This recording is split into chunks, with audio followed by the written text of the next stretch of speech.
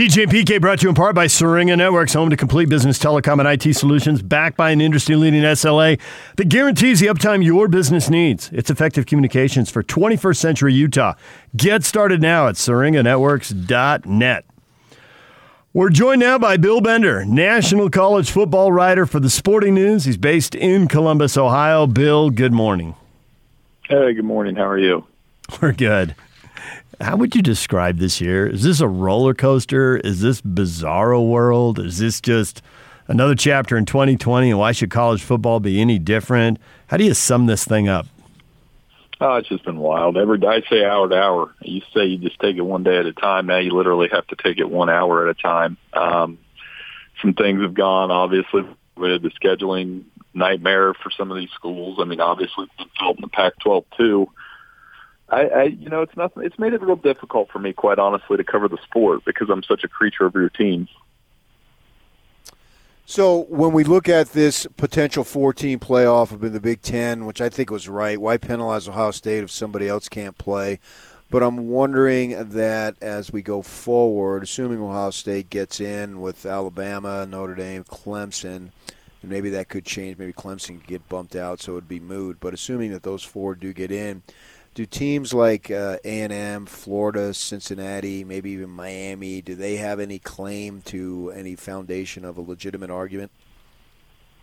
So I've been kind of playing this one out in my head. Let's walk through. If you walk through this with me, let's say Florida beats Alabama, Notre Dame beats Clemson, Ohio State wins. They're not going to lose.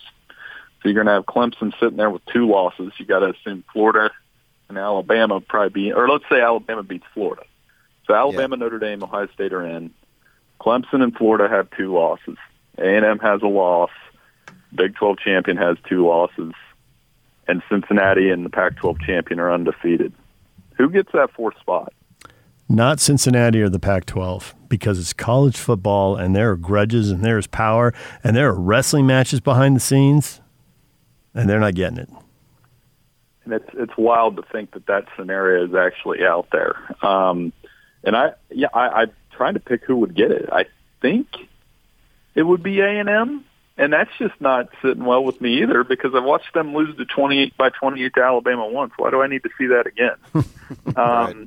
I would personally give it to Cincinnati in that event based on what I've seen, but a Group of 5 school isn't going to make it. And I'm wondering why USC – I'd never think – I'm 41 years old. Never thought I would see a time when USC would not be getting playoff hype as an undefeated team and be ranked as low as they are. Yeah. So when you talk to people about this and run this scenario past them, what kind of reaction do you get? Well, everybody kind of – in it for themselves. I think I got to go write this to see what Twitter thinks because Twitter's always right? So social media gets this right. Well, no, who do you think would get it? Like if I put it out there for you, who you think it's A&M? Yeah, I do too. So that's the hard part for me because they're not even going to play for a conference championship, and you're kind of going to sit there and maybe play Tennessee next week as your big win, and it's unfair to Cincinnati. It's unfair to USC. It's unfair to college. I like how you put it. It's that's college football for you. And I've been dealing with the Big Ten mess all week this week, but I think for all the hand-wringing about it, they made the right call. Say both Colorado and SC win this week to remain undefeated. And over on the north, obviously both those teams are from the south.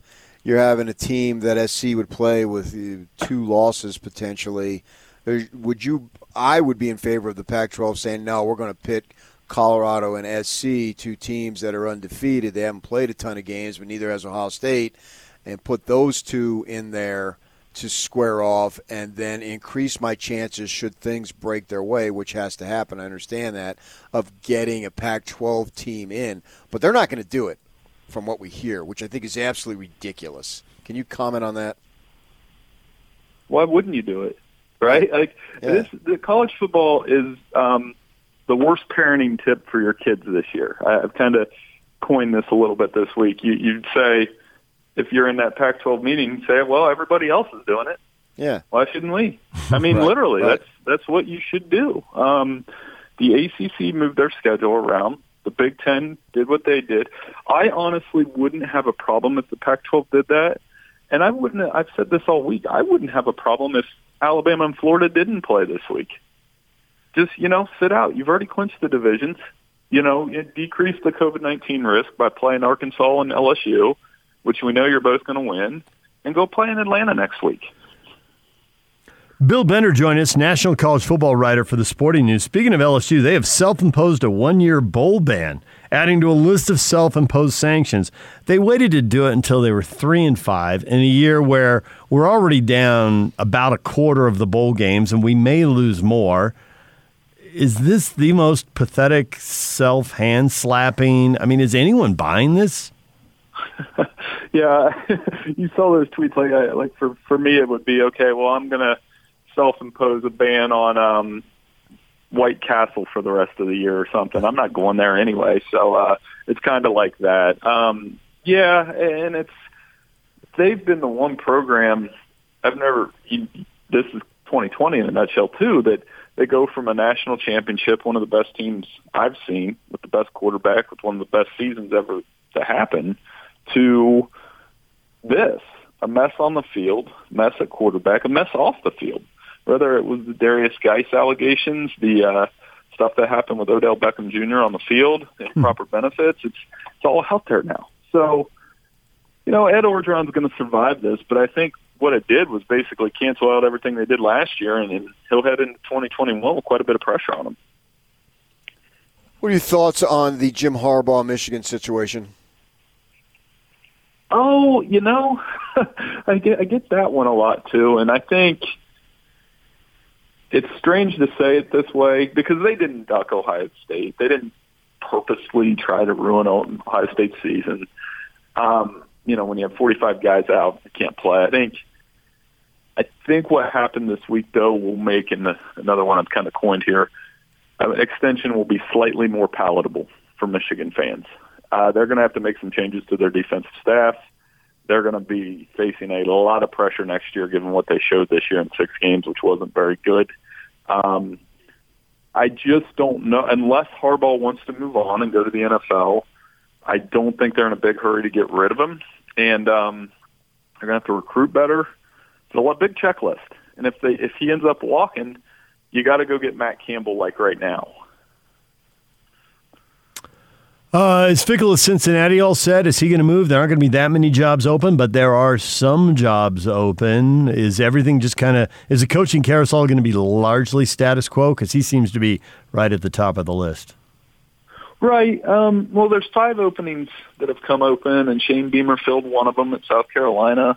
I think this year, just for various reasons, obviously, COVID-19, budget cuts, those kind of things, there may be fewer. I mean, typically I go through this part of the year and there's 20 or more in the FBS out of the 130. There could be 12 to 15 maybe this year. There's always a couple surprises. And, the fact that Texas and Michigan are probably going to stay put might be an indicator for the rest of the Power 5 for those programs that are thinking, okay, it's time to make a move. I mean, out your way in the Pac-12, they had their cycle last year. I don't know if a lot will pop open in the Pac-12. You guys may feel differently. You're closer to it than I am. No, I think you're right. So that makes it, less stressful for me over the next couple of weeks. And that's one of the things that we're going to experience here in the next 2 weeks is it's very compressed from conference championship week, from an everyday schedule change, from the fact that I've got, I do our bowl projections every week, and there's teams that have accepted bowl bids. There's a bowl game on the day of the conference championship games. It really is, like I said, it's broken up my routine a lot, but I'm still enjoying it. Going big picture, is there a little bit of an issue with college football in that it seems like it's the same handful, maybe 2 handfuls of teams that are really only competing for the college playoff every year? 2 disturbing texts I get a lot from my friends are, well, I get a lot of disturbing texts, but these 2 in particular, comparing it to women's basketball. when you had Tennessee and UConn and Notre Dame going to the Final Four every year. It's very apt. And then comparing it to AAU basketball where, and this isn't Clemson and Alabama and Ohio State's fault. They develop guys, get them ready for the NFL, but these kind of super teams, you look at the recruiting rankings, that hasn't changed. And some people think that an 8-team playoff would open that up a little bit, but it's kind of my contention that Alabama, Clemson, and Ohio State would just crush everybody in the quarterfinal. Maybe that would balance out over time, but it's really hard to compete with those three programs. I think to circle back to the playoff discussion, part of the reason that it's so hard to figure out who number 4 is, maybe there's just a big break from 3 to 4. I mean, with the numbers, it looks nice and stacked and all that, but the truth is the teams aren't as close as the numbers would suggest. And we went to a 14 playoff because sometimes you were leaving out a third team that deserved a shot, but that doesn't mean there's a fourth team that deserves a shot. Maybe there really is this Grand Canyon separation between team 3 and 4, whether you think 4 is Cincinnati or A&M or Coastal Carolina or USC.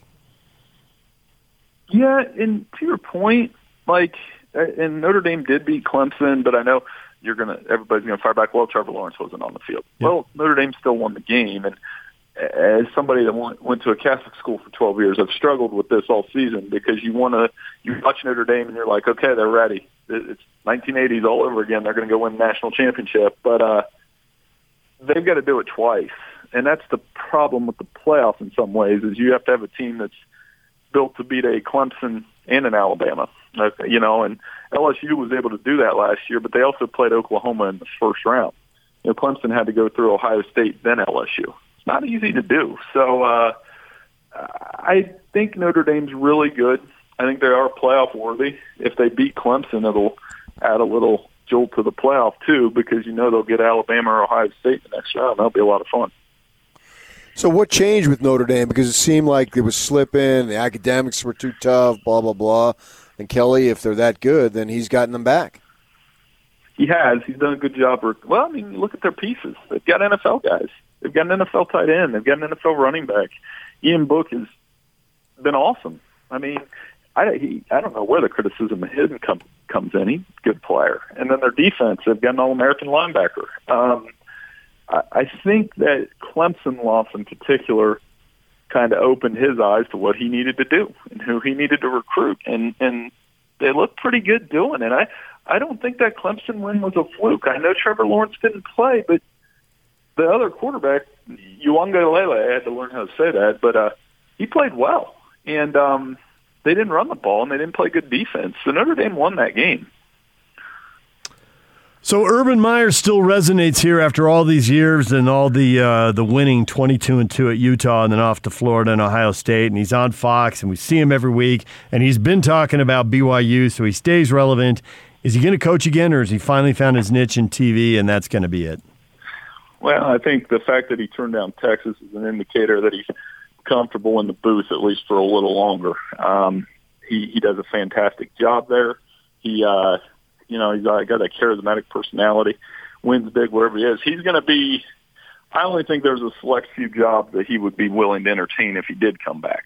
And I thought Texas might be one of them. I think USC is one of them, those kind of places where you can build a national championship contender in a hurry. So, but a lot of it will come down to his family and his health. And those were very real things at the end of his Ohio State tenure. And, there's that chance that he's like Bill Cowher, that he just never comes back. But yet we always talk about it because we know how good he really is. Bill, we appreciate the time. Thanks for coming on the air and talking with us. Hey, no problem. You guys have a happy holidays. I appreciate you having me on.